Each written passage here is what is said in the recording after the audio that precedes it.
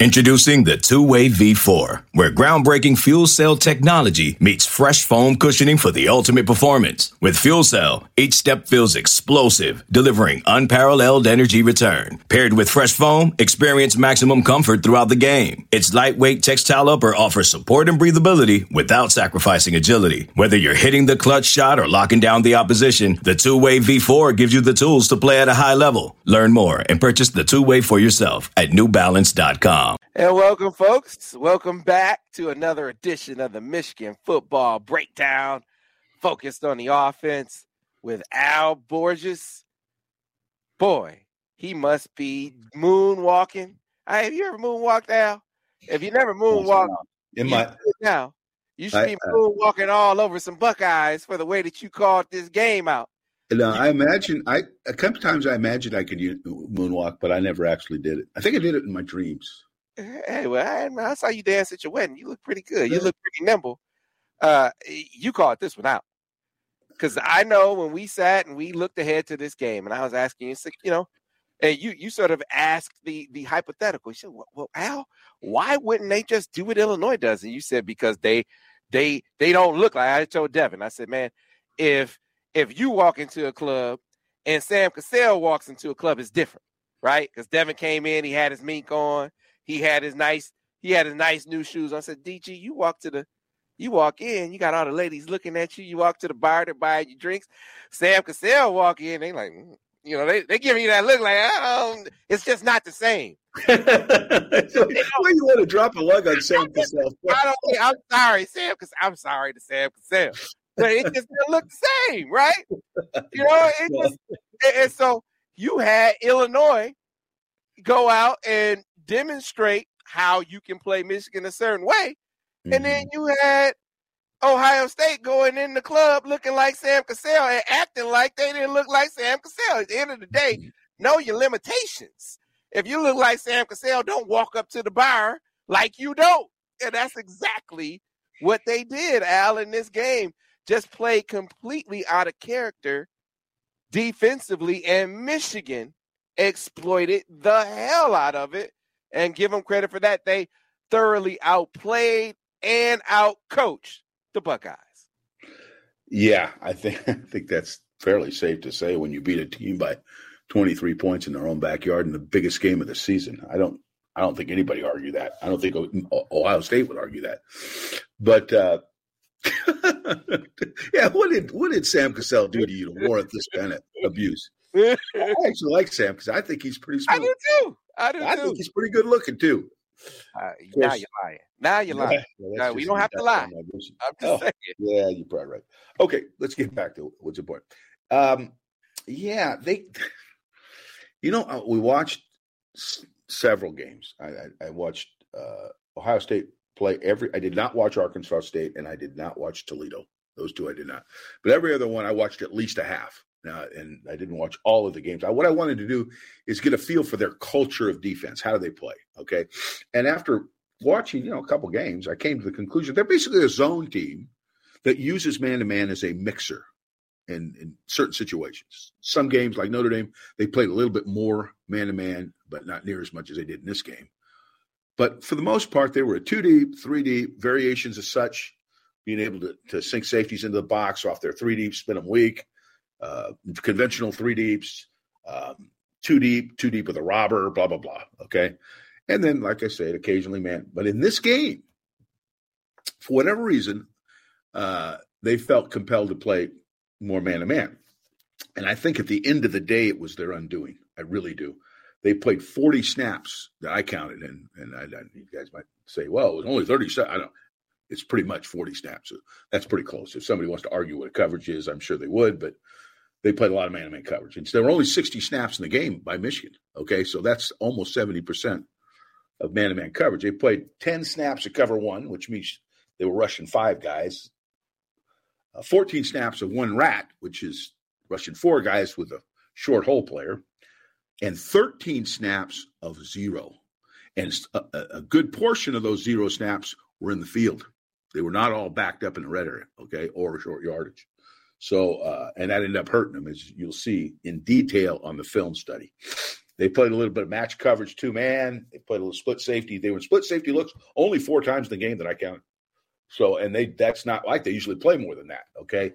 They played cover 3 10 times that I counted, and they had some miscellaneous coverage with some bracket coverage on third down, and they played the red 7, the double coverage inside the 5-yard line. I saw that one time when JJ scored a touchdown on that run. But my point is there was a departure from their culture.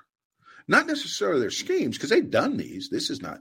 But they upped the ante in man coverage. They pressured with somebody, whether it was a 1-man pop or a 2-man blitz or whatever, 29 times. That's not necessarily out of their culture, because I think I didn't chart every one from the other games, but it looked pretty much in line with what they've been doing. But it hurt them, okay? It hurt them. The first touchdown to CJ, the boundary corner bailed and looked like he tried to stare down a quarterback quick. He was not in position to make the tackle once he got beat. There was a mix-up with a rat player on one time. The 2 guys looked like they were rushing the passer. Nobody was ratting it out. Backside safety chased the over and 2 robber and gave up an easy touchdown down the middle. Why, I don't know. And a couple times the defense wasn't set up to tempo. And Michigan doesn't do a lot of tempoing, but they did not get ready. And then in zero coverage, the guy jumped Loveland on the out. And there was another touchdown. But, the contention out there is that they only, they played great other than 5 plays. Well, I would definitely argue that. First of all, when you play that much zero, that much, you don't need but 5 plays to win a game, because those 5 plays equaled 300 and something odd yards, 340 something odd yards. But there were other plays that were made that were not necessarily big chunks, and other plays that should have been or could have been made that could have really made the game ugly early. So I just don't think that's a good assessment of how they played to say they only gave up 5 big plays. There's other plays in there. Other than the throw to the left, the beautiful scramble he made through it, JJ had a slow start. Mm-hmm. But once he hit that blitz pass that we're going to, in detail, everything changed. Everything changed. I mean, it was not that he started playing perfect, but you could feel that he was starting to feel it. You know what I mean? Mm-hmm. Playing fundamentally on a couple play action passes, had great fundamentals, getting in a fight, climbing a pocket, making beautiful throws. Something that we saw in this game too, Sam, that we've been asking for, and maybe they saved him a little bit, was double moves. I saw 3 double moves, two for touchdowns and 1 for a pass interference. So the yield on that's pretty good, okay? So I think they kept that maybe in the drawer until this game. But I think the theme was zero blitz. Zero blitz. There were 3 touchdowns scored on zero blitz, 2 on pass plays and 1 on a run. And when you're going to zero blitz, that means there's nobody in the middle of the field, and there is no third level of the defense. So if the first 2 levels of the defense are blocked, a man like Donovan Edwards, who can run real fast, or sure as hell looks like he can, you're in trouble. If they broach that second level, there was no help. And one time they did have a third level defense, and he got cracked. So that was it. I mean, that's the way I'd assess it from an offensive perspective. They did what they had to do to win the game. They still left some stuff on the field. It wasn't perfect, Sam. There were some deals out there that could have been taken. But for the most part, the plays they had to make, they made them. It could have been worse. That's what I come away with. Yeah, first of all, when you say it was only 5 plays, isn't that like every game has like 5 plays that could change the game? Every game. So it's a ridiculous argument to begin with. That's number one. Number two, Ohio State is looking at it totally wrong. I don't know why I keep trying to help Buckeyes, right? I don't know why. But the perspective should be it could have been a whole lot worse. They're lucky it was only 5 plays, Alan. That's what I keep coming back to. As you break down the film and you look at it, you say, man, we went through the tape one of the many times we went through the all 22. And you said, man, if he ever gets his footwork, his fundamentals consistent, if he ever consistently ties his footwork to throws, right? He's good now. The sky's the limit. He could be amazing. He could be unbelievable. Yeah, he could take the next step. His footwork down, his fundamentals down. Sam, he did some in this game now. In his defense, It wasn't a footwork mess. They were Oh just. no, I'm not saying that. I'm not saying that as a criticism. So I know. let's keep it in perspective here. JJ played great, but what if he was more refined in his mechanics and his footwork, where he was doing the same thing consistently all the time? It could have been worse, Buckeyes. It could have been so much worse. He left plays on the field. Like, you're lucky it was 45-23. But I think I've been a little hard. I've been a little hard on Jim Knowles, because this one of our watchers here, blank name, says people always talk about players choking, but did Jim Knowles choke? No, he didn't choke. He miscalculated.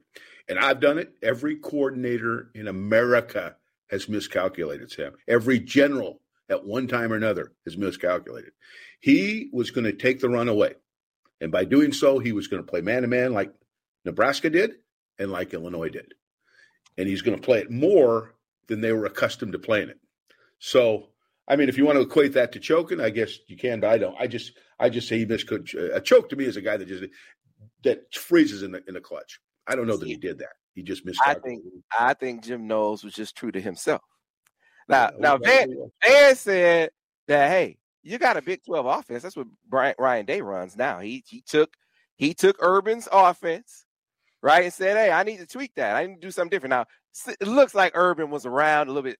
They certainly gave Urban the game plan. He took those notes to Fox and sort of ran with them, and they kind of said, hey, yeah, I think you kind of picked up on this too, right? Hey, Michigan's going to have to show that they could beat man coverage, right? He knew a little bit more than most guys do. Come on, man. I was born tonight, not last night.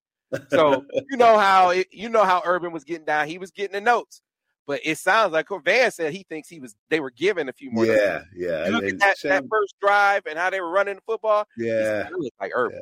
Yeah. Well, I was born during the day, but it wasn't yesterday, Sam. And I kind of got that same read. Okay, now I could be wrong. But I think you guys are right. Yeah. Let's chill out on Jim Knowles, because at the end of the day, Jim Knowles is a Big 12 defensive coordinator, and he went out there and gave them a Big 12 defensive call game. He went out there and gave them a Big 12 performance. So you can't be mad at that if you're a Buckeye, right? Ryan Day, that's what you paid for. You paid for a Big 12 defense. You got a Big 12 defense. I likened it to sort of bring it down to the base level. I'm not a football aficionado like you, Al. I likened it to a movie. I credit my guy Ira Weintraub for bringing up the movie New Jack City. I love it. And there's a scene in there where Chris Rock, he played a character called Pookie. Pookie was a crackhead. I don't know if you've seen the movie, Al. Pookie was a crackhead. Pookie got himself cleaned up. They went and got Pookie to run the crack house. Now, why would you put Pookie in front of the product, right? That's right. That's like putting a cat in a fish tank, right? Why would you put Pookie in front of the product? You know this is a crackhead. A crackhead in front of crack is going to do what crackheads in front of crack do, right? So you are the only human being in America that would use this analogy, but I'm with you. You took a Big 12 coordinator, put him in front of a defense, and expected him to do something other than call a Big 12 defense. That doesn't sound too bright to me. That doesn't sound fair to Jim Knowles. Just like it wasn't fair to Pookie to expect him to turn all that crack down. You shouldn't expect Jim Knowles to turn all those bad Big 12 calls down. That's exactly what you should expect him to do. And I have to give credit to a Michigan fan who sent me this graphic. I had to bring this back up just so I could show this graphic to illustrate exactly what I'm talking about. Pookie, you're terrible, Sam. Give you Jim Knowles. Pookie and Jim Knowles are one and the same. Don't put Pookie around the product if you don't want Pookie to be in the product. If you don't mind Pookie being in the product, then that's fine. But it's out. Buckeyes. I'm trying to help y'all out. I'm still trying to help you, Buckeyes. Still trying to help you. So don't blame Jim Knowles. Don't do him like they did Pookie. See, y'all trying to do Jim Knowles like they did Pookie in the movie. Don't do Jim Knowles like that. Jim Knowles doesn't deserve that. He told you who he was when you hired him. So leave Jim Knowles alone. Let him be. See how I'm sticking up for Jim Knowles right now, Al? Aren't I doing the service right now? Aren't I extending the olive branch? I think I am. Right? I'm not sure I'm feeling that, Sam. But are you done now? I just said, Yeah, are you finished? I'm done. I'm sorry. I had to bring that picture up. Thank man. you, Jesus. All that said, okay, my God, there was a lot said there. But in that analogy, only you could come up with. There's no human being in America that would use Pookie as the friggin' it fits, though, example. Al. It fits. All right. Can we kind of move on? Hey, Al, they started it, man. Here's the one I like. I like Scam Web. I almost stopped calling you numbnuts, and I'm gonna start calling you Scam Web. So here's the thing. Here's the thing. When you consider the questions about Michigan coming into this game, their ability to throw the football down the football field, could they do it? They had to pivot early, right? They came out throwing the football. JJ's he's not hitting as much, right? But then, okay, you try to lean into the run. You try to compensate. You give Blake a run. He's not feeling it. He has to come out. You give Donovan a couple carries. You can see he's clearly favoring the hand. Then some plays are left on the field. And there's that moment. There's that moment after the second drive where it becomes clear you're going to have to turn the game over to Jay. It's going to have to be JJ's game. There's no other option. Now, give credit to Donovan that he found that place in his mind, Al, to kind of compartmentalize. Yeah, right? He was able to put it to the side, and then he came back and made some big plays. But in the interim, it had to be number 9. Yeah. And number 9 made the plays that Ohio State didn't think he could make. Well, think about it, Sam. Think about it now. You lost your best player on defense. You lost your best player on offense. He had a Willis Reed moment coming in to give it a shot, but couldn't do it because I know Blake Corum, if he could do it, he'd have done it. So what did we say last week? We said had to have one player and maybe more than one. I don't know if you remember this. You can replay the deal and verify this if you want. I said somebody is going to have to step to the plate if Corum can't play. And it may be have to be more than one guy. It may be a couple guys. Well, who was it? It was JJ, who was the most logical because he's got the ball in his hands every play. And it was Donovan Edwards who reached down with the injury and took charge. So that's, coupled with augmented by a bunch of guys that really wanted to win, namely the offensive line. They would be at the top of my list. That's how you got 45 points, and that's how you beat Ohio State by 23 points. Those people filled that void. Yeah, and they're very, very lucky that it wasn't worse. That's the thing that I keep coming back to. I mean, there were run plays available in that first half that they just weren't able to realize, and they realized them in the second half and ran away from Ohio State, a team that broke profile defensively. But even if they were in profile, and this is the other thing that really stands out, because consider this. Last year was the conditions, right? I mean, it was cold, it was snowy, it was on the road. I mean, all the things that would limit Ohio State offensively. But none of that was at play. You were at home. Weather was pristine. You had your quarterback. This wasn't his first rodeo in the rivalry, right? You had an opposing team. I know Ohio State had injuries too, but Michigan's best player was out, right? And he just went out. At least Ohio State had a chance to get used to their players being missing. Michigan just lost their player the week before, right? So all of these things line up for Ohio State to really hit the ground running and to run away from Michigan, and they couldn't do it on either side of the football.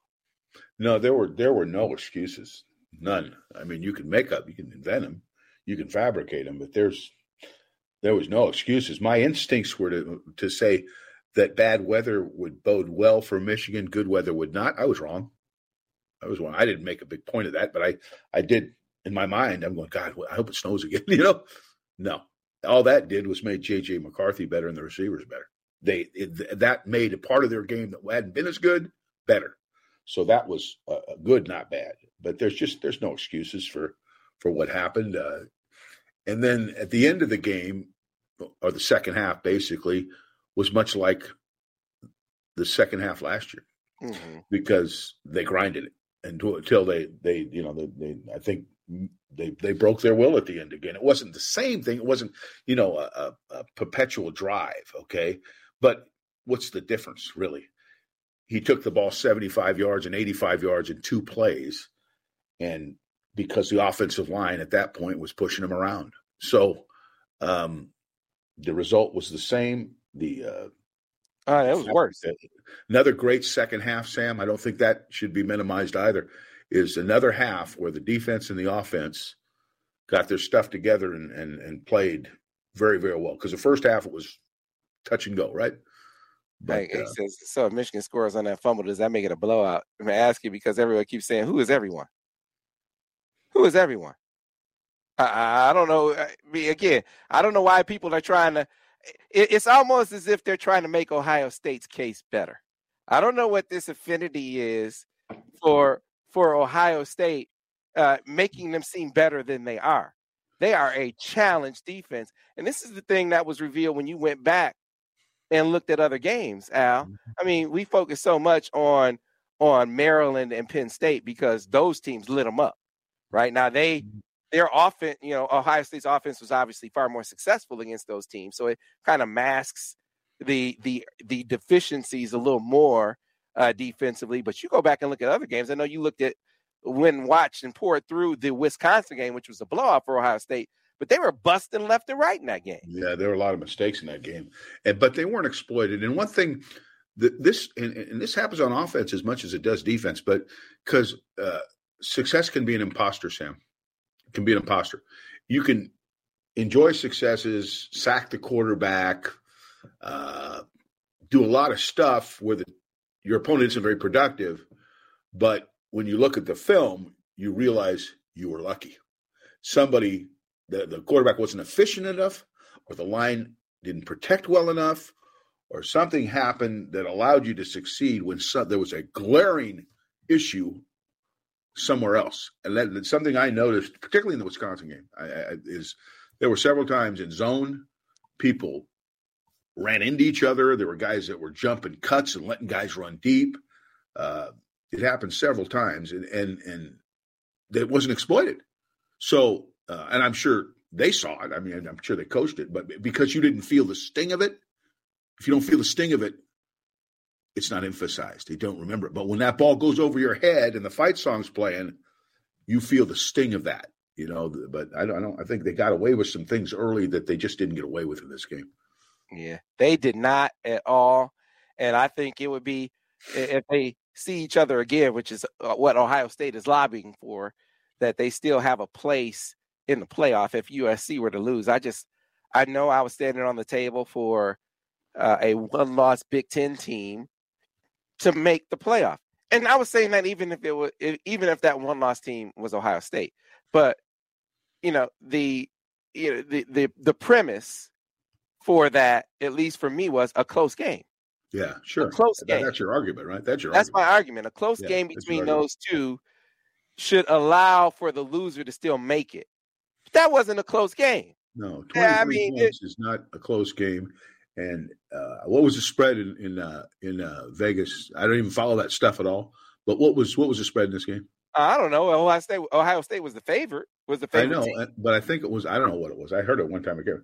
But if you add the spread to 23 points, that's a blowout of massive proportions. Okay, it wasn't from the get-go, but it ended up that way. Yeah, and like I said, you see what they left on the field. It's like, man, they are lucky that it wasn't worse. And Ohio State was at home, and Michigan was without its best player. I mean, all the factors that would mitigate the impression of that team being better than the top 4 right now. I think TCU should be in regardless. They beat Kansas State during the regular season. They got to play them again, but TCU has won every kind of game. I just ragged on the Big 12. But you've had TCU. Oh, you got what you got, Sam. Right? Yeah, you've seen them win every which way in the Big 12. They've won coming from behind. They've been behind double digits and have come back. Right? They've run it on people. They've thrown it on people. They've won tight games. They won a game by a field goal at the buzzer over Baylor. Right? They won a defensive struggle against Texas. They won on the road. They won it. They've done it all. And Ohio State, I mean, their claim to fame is they went to Penn State and won a team that Michigan utterly destroyed. And they beat Notre Dame. Well, USC beat Notre Dame too. What has Ohio State done better than USC? Now, USC, they went on the road and lost to Utah in a close game. I ragged on the Pac-12 too, but their case is better than Ohio State's, to me, Al Borges. So. Yeah, I don't know. I don't like them. So I'm always going to find a reason why they shouldn't be. But the rational side of me says, I mean, to be in the playoffs, you can't have a 23-point differential on your resume. You know what I mean? You got to, unless it happened real early in the season and, you've proven you've taken out every other opponent. I don't know. Yeah, so people are saying the line was 9 points. 9 plus 23 is what? It opened at 9.5. Okay, opened at 9.5. So 9 plus 20 points. Yeah, what's that? 32 points. 32 points. That's not a blowout? Yeah, that's a blowout. I hope. I'd like to win every game like that. 8 points. So 31 then. All right. I stand corrected. Yeah. So who is the fourth team if USC loses? USC. That's who the fourth team is. So, hey, unless USC got blown out. But if they lost another close game to Utah, I'm sorry. I still think that USC has a better case than Ohio State, a team that got blown out. So, we'll see. We'll see. Michigan's in, and that's all we care about, Sam. The national sales event is on at your Toyota dealer, making now the perfect time to get a great deal on a dependable new car. Like a legendary Camry, built for performance and available with all-wheel drive, you can count on your new Camry to get anywhere you need to go. And with available features like heated seats and a multimedia touchscreen, you can stay connected in comfort and style. Or check out an affordable and reliable Corolla with a trim for every lifestyle, from the hip and agile sedan to the sporty hatchback. There's a dependable Corolla built just for you. Plus, both Camrys and Corollas are available in hybrid models, so no matter your style, you can drive efficiently and affordably. And right now, your local Toyota dealer has more vehicles in stock and is making delivery on new vehicles almost every day. So visit your local Toyota dealer. And check out amazing national sales event deals on Camrys, Corollas, and more when you visit buyatoyota.com. Offers end April 1st. Toyota, let's go places. Celebrate and save at Ashley's Anniversary Sale. With Hot Buys, your choice of colors starting at just $3.99. Ashley Sleep mattresses starting at $2.50. Plus, receive a free adjustable base with select mattress purchases. And shop top mattress brands like Stearns & Foster, Tempur-Pedic, Purple, and Beautyrest Black with 60-month special financing. Only at Ashley. Subject to credit approval. No minimum purchase required. Minimum monthly payment, down payment, tax, and delivery may be required. See store for details. So Al, let's get to the bitter and the sweet and the grades, and then we'll get to the questions from the people. Folks, start getting your questions for Al in now, right? So I'm gonna put them in the comments, whether you're on YouTube or Twitter or Facebook. Put your questions in, and we'll start getting to them after Al gives his bitter and sweet and his grades, and then of course we have a special promotion to alert you to. But first, Al, you're bitter and you're sweet. Well, most of the bitter was remedied in the second half. The slow start, I didn't like the way he started. I didn't think the execution was particularly good early on for whatever reason. It didn't last, so there wasn't any big deal. You play a game 60 minutes, you don't play it at the start. But slow start, they were a little out of sync. JJ wasn't really feeling it yet. And I always like starting a game, particularly on the road, trying to take the crowd out. But they beat that rap eventually. They only rushed the ball, I think, for 10 yards in the first half. And that was disconcerting. I think of everything. I went to a place to watch the game with a bunch of my friends who were out of their minds, asking me, yelling at me because they got stopped on 3rd and 1. And I mean, I had to answer every question. But the poor rushing was a little disappointing, but again, it got remedied. So it wasn't like they had a couple false starts, took them out of a drive, which I didn't particularly like.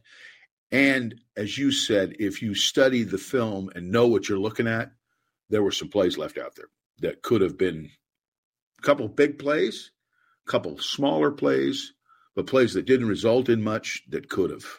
So I think that was my biggest takeaway from a bitter perspective, and it wasn't much. The Sweet created explosives, Sam. Created explosives. They just had 5 plays that I think yielded over 340 yards, somebody said. I mean, that's incredible.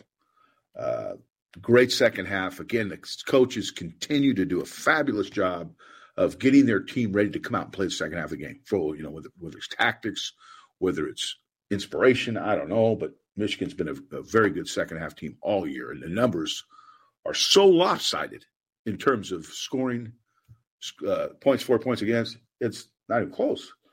JJ made plays. Some of them were kind of backyard football plays. They may not have been perfectly by design, but they turned him loose and he balled. He went out there and some of the plays were pretty. They were done right, getting up in the pocket, transferring his way through throws, nice play pass action. Some of the little things that a man in my position appreciate. Hey, we got CJ going.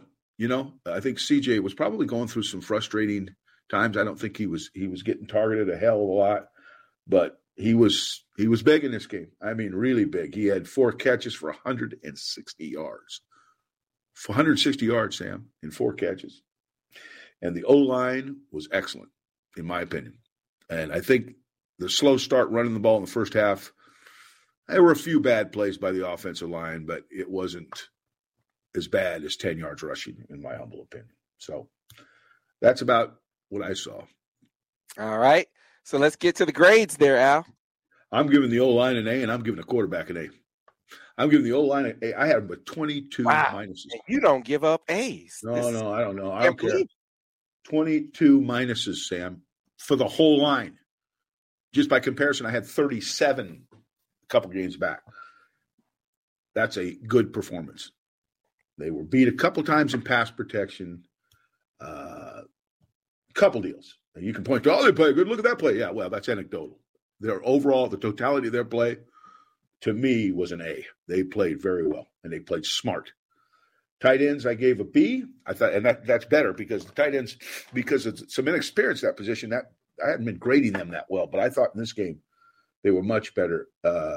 Wide receivers, an A, and I've been giving them 2 weeks in a row. I think I've given them C's, but they rose to the occasion. They were the disrespected, Sam. They were the disrespected, along with JJ to a degree. But the wide receivers were the disrespected, and they gained respect. And I think it's going to carry them through for the rest of the season. I think that is a big shot in the arm for the rest of the season. The running backs, I gave – well, how can you give Donovan Edwards anything but an A, right? But I mean, goodness gracious. But the totality of it, I have to give a B because it wasn't overall a great performance, but it certainly was individually an incredible performance. So I have my reservations about that grade. But in fairness, that's probably what it should have been. And the quarterback, although not perfect, he was the single biggest factor in winning the game, in my opinion, as well as Donovan did.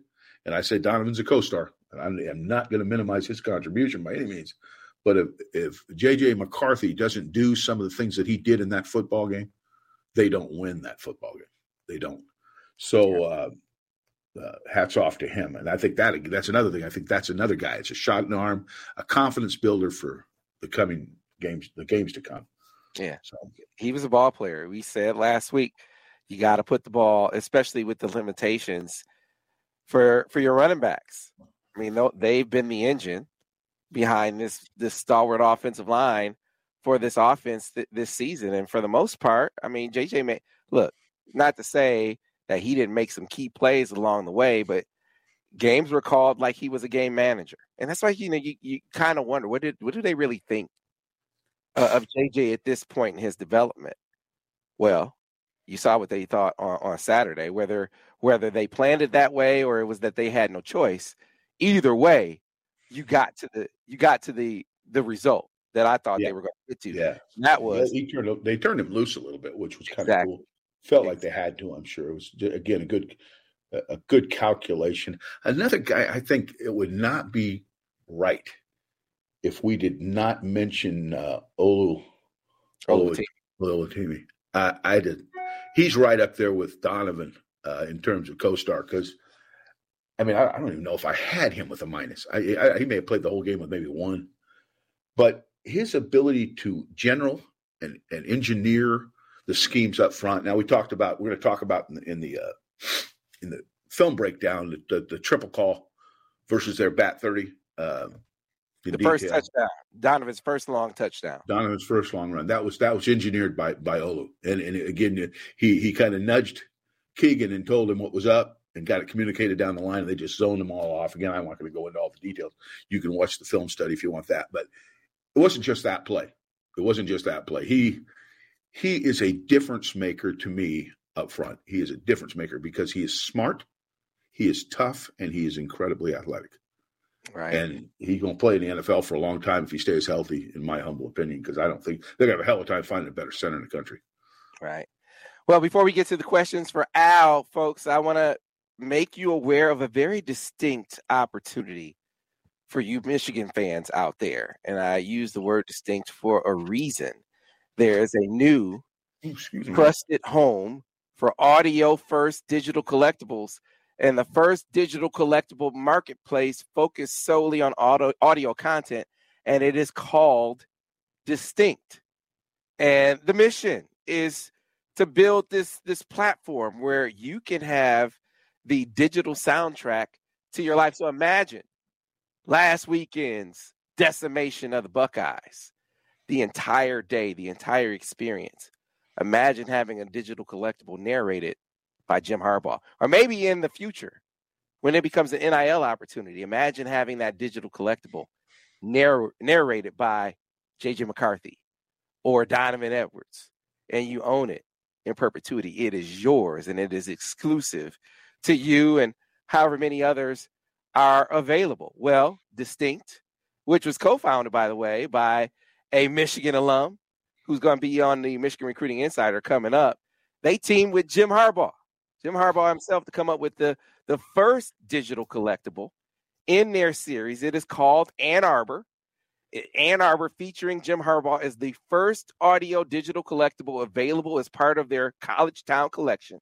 It's supposed to evoke the sights and sounds around Ann Arbor and the sights and sounds that resonate with anyone who spent time there, spent time in this town, and nothing like it being narrated by Jim Harbaugh himself. As is always the case with all of Distinct's digital collectibles, all owners of Ann Arbor will be privy to specialty-themed utilities, benefits, and experiences. They include ownership of an exclusively crafted Ann Arbor-themed digital art piece. You'll be eligible for 3 Ann Arbor-themed gifts, and there will be invitations to owners-only virtual or in-person events. So maybe there'll be, maybe there'll be a chalk talk. Maybe there'll be a film study with, some coaches down there. None other than Jim himself. Who knows? Maybe there'll be special events when Michigan makes the playoffs. Maybe we'll do a special event in Phoenix that I'll be involved in. You just never know what kind of perk is going to come along with ownership of your digital collectible. And to give you an example of what one looks like, what one feels like, what one sounds like, Jim has already voiced one called Ann Arbor. It's the first in the series, just a sample, so you can get a feel for exactly what I'm talking about. If you know, you know. Ann Arbor, Michigan, the 734. There's just nothing like it. From the moment you side saddle the river to you first step on the diag, you realize it's more than a destination. It's more than an institution, and it's even more than Saturdays in the fall, although those are pretty special. They're right, they're special. And only 1,000 of the digital collectibles, the Ann Arbor digital collectibles narrated by Jim Harbaugh, are available right now. Comes with all those extra perks that I talked about, invitations to specialty events, and the themed gifts. You can get yours by going to distinct.so. Again, distinct.so. Only 1,000 available. many of which have already been sold. So get in now. And again, I know they have some things percolating for the playoff, assuming Michigan makes it, which I think they're a lock, even if they were to lose, which I don't expect to happen. But getting together, maybe having an event for collectibles owners, whether it's Phoenix or Atlanta. So go ahead and get yours now. That's at distinct.so. I'll put that in the comment section as well. Now let's get to the questions for Mr. Al Borges. We'll start with the first one, where it says, this one, say, Al, why haven't you called for a job, Al? Why haven't you called up there for a job? You're retired, right, Al? I'm retired, man. I get to sit in the booth and second guess every call. I'm always right. Always right. I haven't been wrong yet, as far as I'm concerned. And so, you know, this is my job right now, is to educate all of you out there that want to know what's really going on. You understand? This is my job from this point for the rest of my life, is to edify, as Sam puts it, edify, educate, and to some degree entertain all those people that really want to know not what happened, but why it happened. All right, let's go ahead and get to the next one. Al, what is your biggest concern with Purdue? Well, they're going to be sound defensively because Ron English coaches them.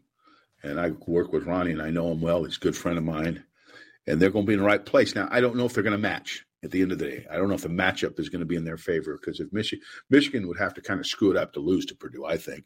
I know offensively they have a really good passing game, which could be an issue. But, again, the way we're playing now and with the confidence that we're taking into this game, I'm having trouble envisioning the Purdue, what do they call them, Sam? The spoiler makers, because they beat teams when they shouldn't. But they don't beat teams when they shouldn't when it's a championship game. Because Purdue has had a few of those kinds of games, but they've always been trap games in the middle of the year where guys they got blindsided and Purdue played their butts off. But in this game, I'm having trouble envisioning an unmotivated Michigan team. All right. Let's go ahead. I agree. There's no way they overlook it. This is as focused a team as I've seen Michigan have. Yeah, all right. Trap games in the championship, Sam. All right. Fans can look ahead, even if coaches can't. What would be the game plan? What would the game plan look like that beats Georgia? Well, I got to look at them. I mean, if we get to that point, we'll have studied it all, and we'll tell you in detail. But I'm going to say this: if they're not balanced, if they get the run game taken away, there's going to be issues. As long as they can, contain them offensively, because they are dangerous, which they just didn't do a year ago, and they never really got into their plan. Remember, Sam, they never got into their plan. They never got to use defensively Aiden and Ajabo, and because they weren't in enough situations where they could use their pass rush, So it's keep it in balance, and after that, we'll give you the details later on. Yeah, this Marcus Ellis says, Sam, I love Caesar, but Olutimi may be the best center we've had here in years. Here's what I'll say, because Caesar was good. Caesar was really good. Yeah. Caesar was athletic. I think Olu is better at the point. And Caesar's really good at the point. First-round draft pick, right? I think Olu is better at the point of attack, man. And Al aptly pointed out, it's something that us novices would miss. And he's like, Sam, you see him? You see Olu tap Keegan on the side? He made a triple call here. I said, what's that, Al? He said, yeah, he sees number 33 in the game. He knows there's going to be movement with this look, and he made him zone it off on the backside. And I checked it. I went, like I like to do, like check and see if it's right. And this dude, I hate to blow his head up more, he called it exactly right. That highlights two things. That Al is the real deal, which we already knew, right? But it also highlights the fact they scouted the hell out of Ohio State. Yeah. They knew when 33 was in the game that the different things that they did, what did Gus kept calling them, two thumbs or something like that. They knew when he was in the game and he was lying and he was in a certain alignment, exactly what they were going to do. Olu peeped it, made a call, made a check, whatever you want to call it, and that was the reason that touchdown sprung. Yeah, as one of my players once told me, he said, "Coach, I know what time it is." And when they saw him in the game, they knew what time it was. And it was time for a triple call. And like I said, we detail that in the film study. But that was Olu. There's just so many things that guy does that you aren't going to notice unless you're a true aficionado. Yeah. Brian T. Wetzel said, I was nervous that first half. Rushing yards were atrocious in the first half. Do you think that was the game plan, or was JJ seeing the defense and taking what was open? So go ahead, Al. I think a little of both, but they hit a few runs, but there were a couple runs that I really felt had a shot. The insert zone where he tripped on Loveland, I thought that play had a shot. Now, there was a safety that went with him in man-to-man coverage that was in there, but if it's a healthy Corum, forget about it. Those were back-to-back plays. You're talking about the second drive. For folks who want to go back and watch the tape, because we didn't put this in the film study, but it's the second drive, and it's two straight runs, and they're both – one was hit for like a yard or two. The second was hit for like a yard or two. Yeah, and I think that was the moment.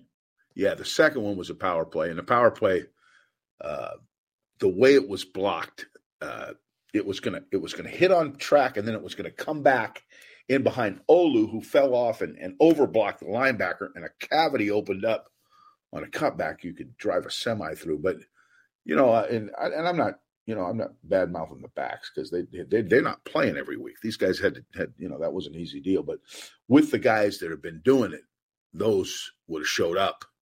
Those runs would have showed up, I believe. Yeah, I think that was a key moment in the game for Michigan offensively on two fronts. They knew they had to play Donovan.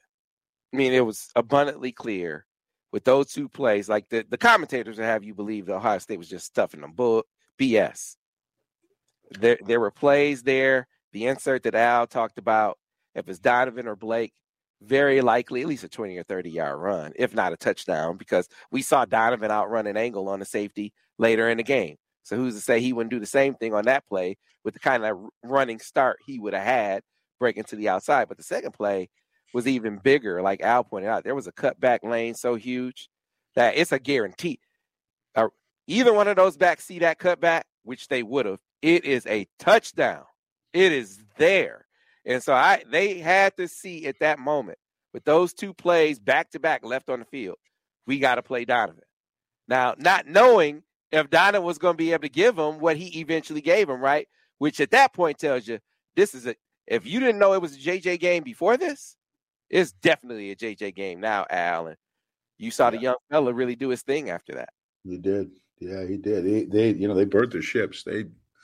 What they had left, they used, and it came through when they needed it the most. And remember, no, there wasn't great rushing in the first half, and I pointed that out in the bidder. But there's two halves to a football game, and a lot of times a superior rushing team will show up more in the second half than they do the first, and I think that was what happened in this one. All right, let's go to another one. Al, what did Illinois do so well against Michigan? We gotta refer him to the last film study.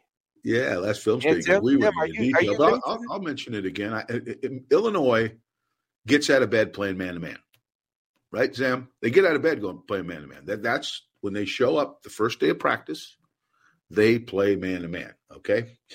And they play man-to-man from single high looks and load the box from their single high looks with the ability to blow safeties out of the court and play 2 deep, which is highly unusual.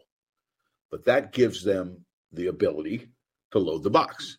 And when they load the box, they're very good at run blitzing, and that's really it. They were able to play man-to-man on the back end, sit on cuts and force downfield throws, which JJ wasn't making in that game, and then shut down all the vertical seams with their rifle blitzes versus the duo play, which coming in that game was by far Michigan's favorite play. Mm-hmm. That's a great game. It was a great game plan. You do your best to take away their two best run plays. Take away what they do best to see if they can adjust. So they blew up duos, they blew up counters. Right. And see if Michigan can adjust to that, especially with the pressure that we're going to put on them on the outside. Now, it didn't matter as much when it's Blake. We said during the film study, it doesn't matter if you load the box against Blake Corum. He's going to make one guy miss, run through the second guy, and outrun the third guy. Get the play started, Sam. Just don't get him hit in the backfield. Get the play started, and he's going to make something happen. So, but here's the deal, and again, we've talked about this a ton. Is that was Illinois' culture? That's how they play. They didn't just play that way against Michigan. They played that way in every football game. Where Ohio State played many of the same coverages, but they didn't play like that every game. Right, and even in the box. In the box, one of the things you point out, look, Illinois was taking out Michigan's blockers. They weren't able to get to the second level, right? So it was just, it's a better defense. Illinois is a better defense. Let's just start there. They are more physical, and they're a better defense. Are they more talented from 1 through 11 or however many defensive players they have on their roster? No. But are they a better defensive unit? Yes. Are they a better coach? Are they a better coach defensive unit? Absolutely. That's why you see Ryan Walters up for the Broyles Award. But Sam, understand that is how they play. You know what I mean? That is how they play. And add to that, their offense is a major running team. You know, they run the football, and that tends to toughen your defense up too. So I think that's a factor. Make no mistake, I think Michigan beats them again if they play Illinois. But I'd be more nervous about that game than I am the Purdue game. I'd be more nervous about that game than, frankly, from an offensive perspective. I mean, that would worry me more than playing Ohio State. Now, I told you before the game. Right. What did I tell you before the game? I said this team is going to be a pain in the ass defensively because what they do is going to make it harder for Michigan. And that's exactly what they did. You called it, Al. You called it. All right. Let's go ahead and get to the next question, Al. This one from We Being Co, who says, Al, what changed since the last 5-6 games to suddenly allow this dynamic pass offense? Was it better wide receiver play, better JJ play, or just basically Ohio State being terrible at defense? All of the above. What do you say, Al? Well, the passing game kind of came to life in this game because it has not been particularly good in the last 3 games. But what came to life is J.J. McCarthy and turning him loose a little bit, letting him do what he does, his improv skills. You know, when the structure of the play wasn't exactly how you draw on the board, his ability to improv and keep plays alive and run for first downs, do those kinds of things, you know. But quite frankly, the receivers were more open, okay? The receivers were more open in this game than I've seen them all year. Sam, what game, going back all the way to Colorado State and some of the early opponents, when have the receivers been as open as they've been in this game? They haven't been. So, no, they haven't been. So that's what I'm saying is that's a huge part of it. The double moves, CJ's run after catch. You know, there's a lot of things that showed up in this game that just hadn't showed up in other games. Yeah.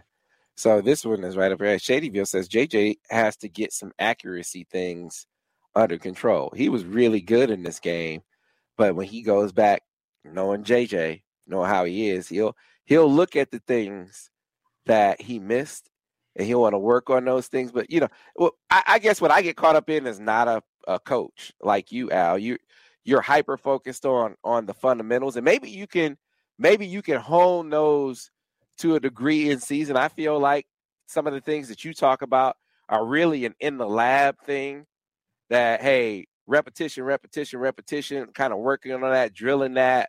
You know, I'm sure he has his own quarterback coach that he kind of he'll work on drilling some of these things with in the off season.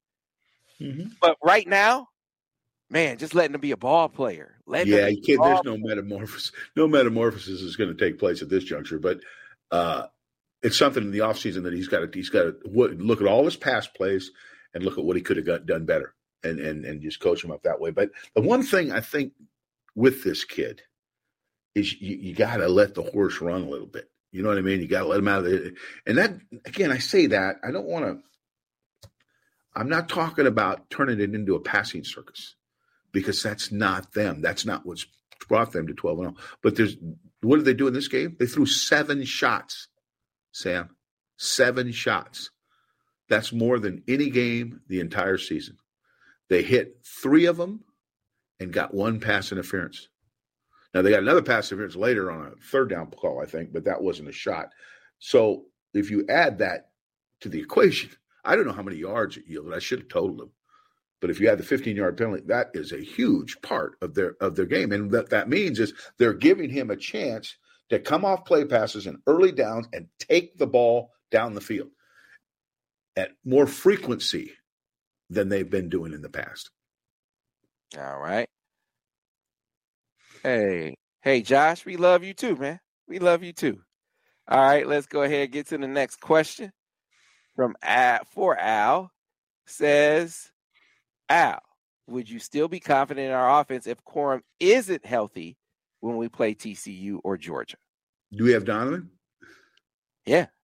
Yes. I Simple like to have enough. both. Yeah. Right. Yeah. Well, you have the great fortune. I highly doubt that Blake plays this weekend, but you get a month.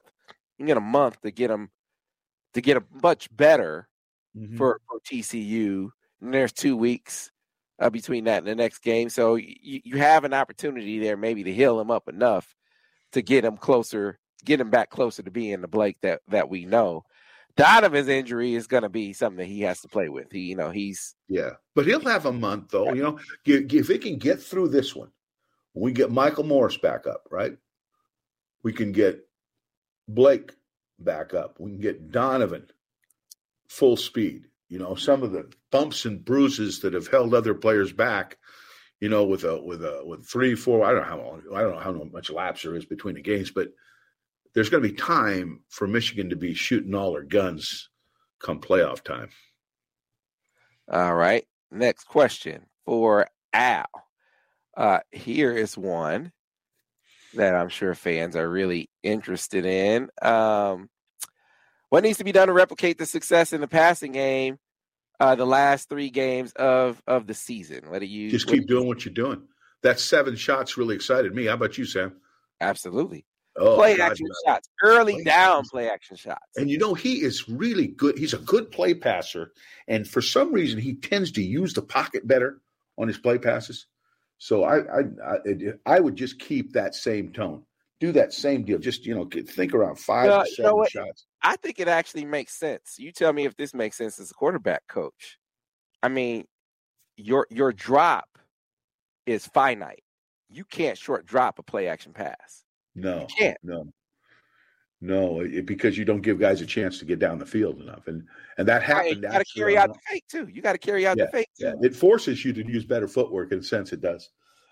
More under center than shotgun. You can still get a little sloppy in shotgun sometimes, but it gives the quarterback a chance to go through all the movements it takes to let the receivers get down the field and time out the cuts. So. But I think that's it. I think I would stick with that same concept. Let's throw, you know, a couple shots a quarter, you know, and maybe it's time for another trick play pretty soon too. You know, I think that's probably about to happen. Dave says, do you think our passing game opened up the run game, or did the line just bully OSU into submission? I think this is the first game I can honestly say where they used the pass to open the run. You know, most of that has not happened for the most part. I think JJ running the ball helped it too. Always. And they tried to run him. Now, there was a few plays he didn't run because they were option type plays where they ran 3 times. They ran that quarterback OT read play that we drew up a couple weeks ago, and he gave it off twice and ran it once. Okay. So they were trying to run him there. He pulled 2 balls, if I'm not mistaken, on zone reads, and he ran a quarterback pin and pull for a touchdown. So they did try and run him or present the threat of him running so that he could spread the defense sideline to sideline, you know, spread concepts, you know. So he was a factor. They made a conscious effort to make him a factor in their run game in this game. And you know, as the season goes on, like I said, I was always willing to let that quarterback run more later in the season than I was early. Unless it was Denard, he got to run all the time. You know? Joseph says JJ hasn't turned the football over for a long time. Don't say that, Joseph. Well, but this is why you trust him more. That's why you trust him more. I mean, the dude is not reckless with the football, right? So then that's not. Yeah, he's God. Gee, many Christmas they've been so good, and you know, for the last 2 years it's been that way. They just don't turn the ball over much, and that's the residual of a great run game. I don't know if this is a Buckeye fan. I know we actually have a few Buckeye fans in here, and I didn't even boot you out. How about that? But Ghost Rider says, Al, what's your opinion on C.J. Stroud's play? They would not have won 11 games without C.J. Stroud. I don't want to hear that he's bad. He's a good player. The guy is talented. Now, does he have flaws? Yeah, he's got some like every quarterback does. I think he started pressing a little bit in this game. But he's very accurate. He's athletic. I'd like to see him more willing to take off and run. He's kind of the extreme the other way as the JJ is, JJ is not afraid to run with a snap of fingers, where this kid really wants to give that pass a chance, almost at times to a fault. But he is a very talented player. And I think he can play in the NFL. But he has things that have showed up now in the Michigan game really twice. Although his numbers are still really, really good, he has not shown – he's got to prove he can win the big one. Whether it's here, if he plays Ohio State, or whether he in the NFL, but his talent is obvious to me. Look, I don't want him. Good college quarterback. And I'm just talking about from the Lions' perspective. I do not want C.J. Stroud. Please, Holmes, do not draft C.J. Stroud. Just like I said, there's a reason there's never been a good Buckeye quarterback in the NFL. They don't develop NFL quarterbacks. Period. Across the generations, they don't develop quarterbacks. My issue with C.J. Stroud is he gets you can rattle him, and we saw him get rattled in a different way. So on one hand, you say last year you saw him get hit. And you say, well, every quarterback who gets pressure in his face and gets hit gets bothered, sure, but not every quarterback who gets pressure in his face gets rattled. We saw him get rattled last year. Yeah, and this year they confused him a little more. Last year it was just he had to get rid of the ball. But this year they confused him a little bit more with what they were doing. Because there was times he didn't get moved off his spot. He didn't get moved off his spot. He was in pure passing profile through the entire progression of the pass play and still didn't hit the pass. And that's a little disconcerting. I will say that. And that's my point. Yeah, I like his accuracy. That's what jumps out to me is the ability to make all the throws. Now, again, until you coach the guy, all the things you're talking about, Sam, until you coach the guy, you don't really know. And your point's well taken. But I believe this: they would not have won 11 games without that kid at quarterback. I'm not disputing that, and you know better than me about quarterback play and what it takes to play in the NFL. But I'll say this to you, Al. Aren't the windows tighter in the NFL? Isn't the pressure more prevalent in the NFL? Everything is sped up and everything is tighter. So you have to be inaccurate. And that's why a lot of guys don't make it. The Tim Tebows of the world who are great college quarterback, maybe the best college quarterback, can't play in the NFL because he can't make those throws. But he can't, that not consistently anyway. So we'll see. I mean, again, I don't know the kid, but I like his skill set. I will say that. I'll just say as we get to the next question here, you could look at last year's game and say, all right, I'll just make sure he has the best offensive line in the world, right? And we'll keep him clean, and he'll have as pristine a pocket as you could have in the NFL, which is not good luck for that. Good luck with that. Right. Good luck with that, right? But now we just saw him in a game where there wasn't pressure, where they flustered him with disguise and changing up coverages, and he was just as rattled for a different reason, but he was just as rattled. That can't be my quarterback. Yeah, and that's again that you can coach some of that. If you're protected, you can coach him to not. Here's the deal. I guess the best way to assess him is he can win 11 games. He's already proven that. The question is, can he win the 12th? And I'm talking about, and when I say that, I'm not just talking about Ohio State, Michigan. I'm talking about if he's in the NFL, can he win that next playoff game? Can he take you to, because the thing you're talking about are the things that keep you from doing that. The guys that are a little bit more composed, the Tom Brady's and those guys can keep going. So that remains to be seen. And he because it has not been proven yet. So we'll wait and see. Only time for a couple more for Al. Coach, what's your favorite new wrinkle that the staff put in this week? Oh, I like the jump pass. The kind of jump pass. The one where Mullen took the power play and jumped about, I don't know, was it probably about this or off the ground, and then I thought that was pretty cool. Had that been a touchdown, which it should have been, because it was kind of a piss poor pass, that would have been the play everybody been talking about, but because it didn't, but nobody covered him. Zero. That didn't make the 5 plays that they were talking about, I know, but nobody covered the guy. It was perfectly timed and a great calculation.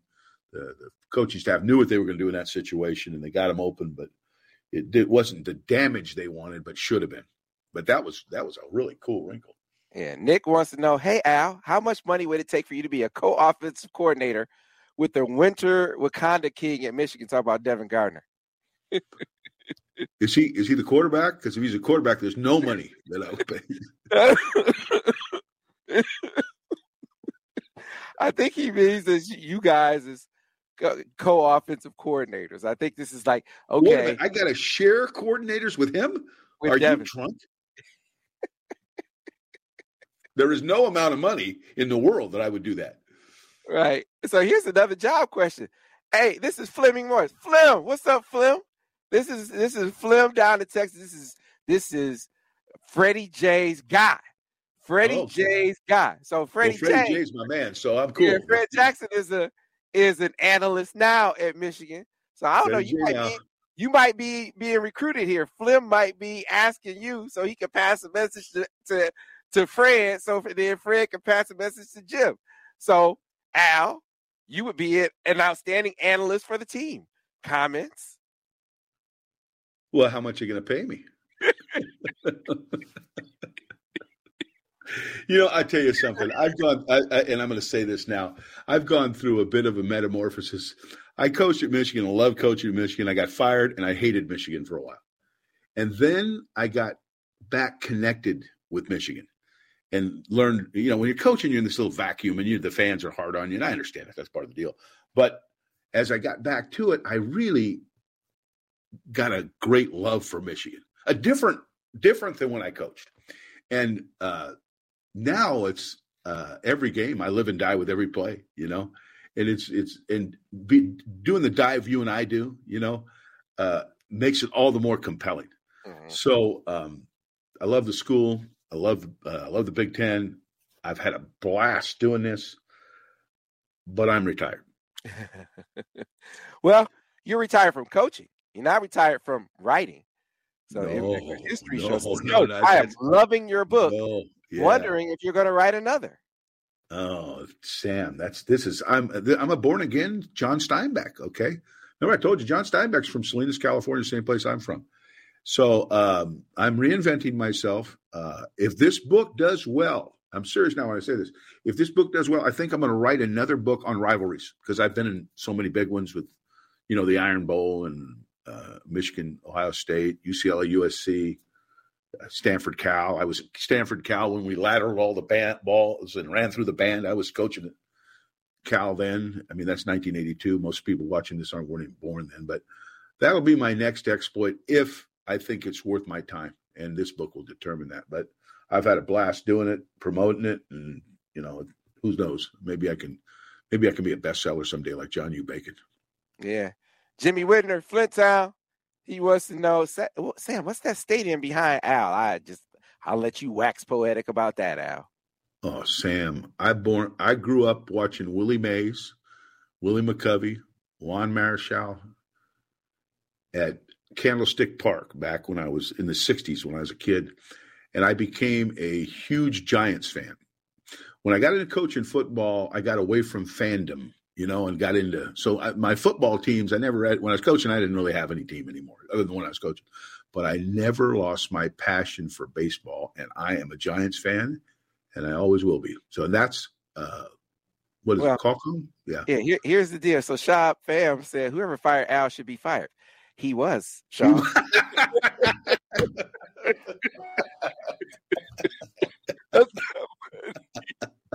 Hey, I got news for you. Sam. Two guys fired Allen, got fired the next year. Then Tuberville got fired after he fired me. So, he's an idiot though. So that's I don't think Brady's an idiot. Tommy Tuberville is a bona fide, certified idiot. Well, you said that, not me. But I sure did. You want me to repeat it? Tommy no, Trump, I heard it the first time. Bonafide, certified idiot. That is my opinion, not Al's. So, idiot. No, if you read my book, I'll give you my opinion on Tommy Eads. I have a whole subchapter about that. But the one thing, coaching is unforgiving. It really is. And if you're not up, you're either really up or you're really down. And when you're down, it becomes a matter of will they hang with you a little bit and say, hey, you know what? Give us a chance to get it going again. And if they won't, you get fired, particularly if you're a lieutenant, because I was a lieutenant. I was a coordinator, and they're always on that guy, whether it's offense or defense, mostly offense. So it happens. It's part of what you sign up for. You can't complain. It hurts. Michigan really hurt because I felt this was a place that we could have won big eventually had I just been able to hang around long enough. But it happens. It's the way things go in the biz, and you just got to kind of accept that. Yeah. All right. Well, folks, that is going to do it for the show. We had a blast, as we always do, and we're going to be back next week. Breaking down the Big Ten championship game. Care to give a winner and a score, Al, before we let the people go? No, Wolverines are going to roll. Get on that table. Kevin would say, get on that table. They're going to roll, Sam. It's this matchup. They would have to screw it up. Now, Purdue's scary throwing the ball. Remember that now. They're good at it, but I don't think they got enough to deal with these guys. Okay. So, and just remember, Sam, this show is where all bullshit goes to die. Right? Yes, sir. I love that. That is absolutely right. We separate the wheat from the bullshit. Absolutely. We do. And we're not interested in what happened. Everybody writes about what happened. We're going to tell you why it happened, Sam. But they want a winner and a score. Get in the fight, Al. Get in the fight. That's what Mark said. Get in the fight. All right. I'm the worst prognosticator there is. I don't do this because I'm always wrong. I usually pick the winner. I'm pretty good, but the score is hard. But I'm going to say Michigan will get these guys. They're going to score 40+. So I'll say it'll be 42-14. All right. Al Borges, another great episode, folks. If you like what we do, be sure to like the video. Be sure to subscribe to the channel. That way you'll get a notification every time we put up a new video, whether that's the breakdowns, the film studies, the recruiting insider, the basketball insider. We're going to be doing another episode with Tim McCormick here coming up. Want to let you know, programming alert. When the football season is over, we're still going to have a Monday morning quarterback. And it's going to be the basketball version with Daniel Horton. So if you like Devin Gardner, you're going to love Daniel Horton. Well, that's an upgrade. That's an upgrade right there, right? So the show's going to get a lot better. But I won't call that one the Monday Morning Maniac, okay? That'll actually be the Monday Morning Quarterback. Right. Be sure to like the video. Be sure to subscribe to the channel. The best way to show love is to go over to the MichiganInsider.com, subscribe to the site. That way, you'll have the access to the best coverage of football, basketball, and recruiting focused on Michigan around. Of course, it also gets you access to the entire 24/7 Sports Network. That's $1 for the first month. Once you become hooked, and you will, and become a full-paying member, you will also have access to Paramount Plus with your subscription. It is great bang for your buck. Al, you want to tell people about your book before we go? Yeah, Deny the Tiger. It's on Amazon. You get an Amazon, Barnes & Noble, the story of the undefeated 2004 Auburn Tigers. And it's not just about that. It's about an offensive coordinator's perspective on a great team. And I use references from Michigan and pretty much everywhere else I coached, to a point where even Lloyd Carr liked it and said and recommended it. He's on the back of the book. Okay, so you Michigan fans, read it. You'll love it. And since we've got to know each other a little bit through this show, you'll realize that when you read the book, it's me that's doing the writing. Yeah, cuss words and all. Hey, Daryl, that's a great way to end this episode. He said, OSU sucks. I couldn't agree more. That'll do it for this edition of the Evil Empire, Sam. Evil Empire, Sam. The Evil Empire. Breakdown focused on the office with Al Borges. We'll see you next week, folks. Go Blue.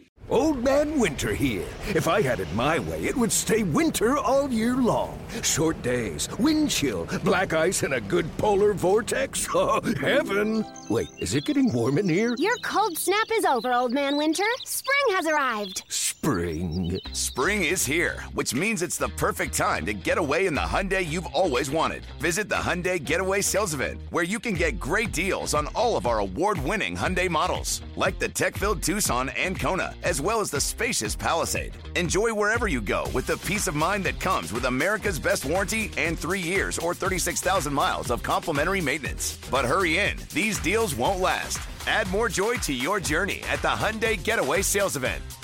Now get 0% APR or up to $1,500 bonus cash on the Hyundai Tucson.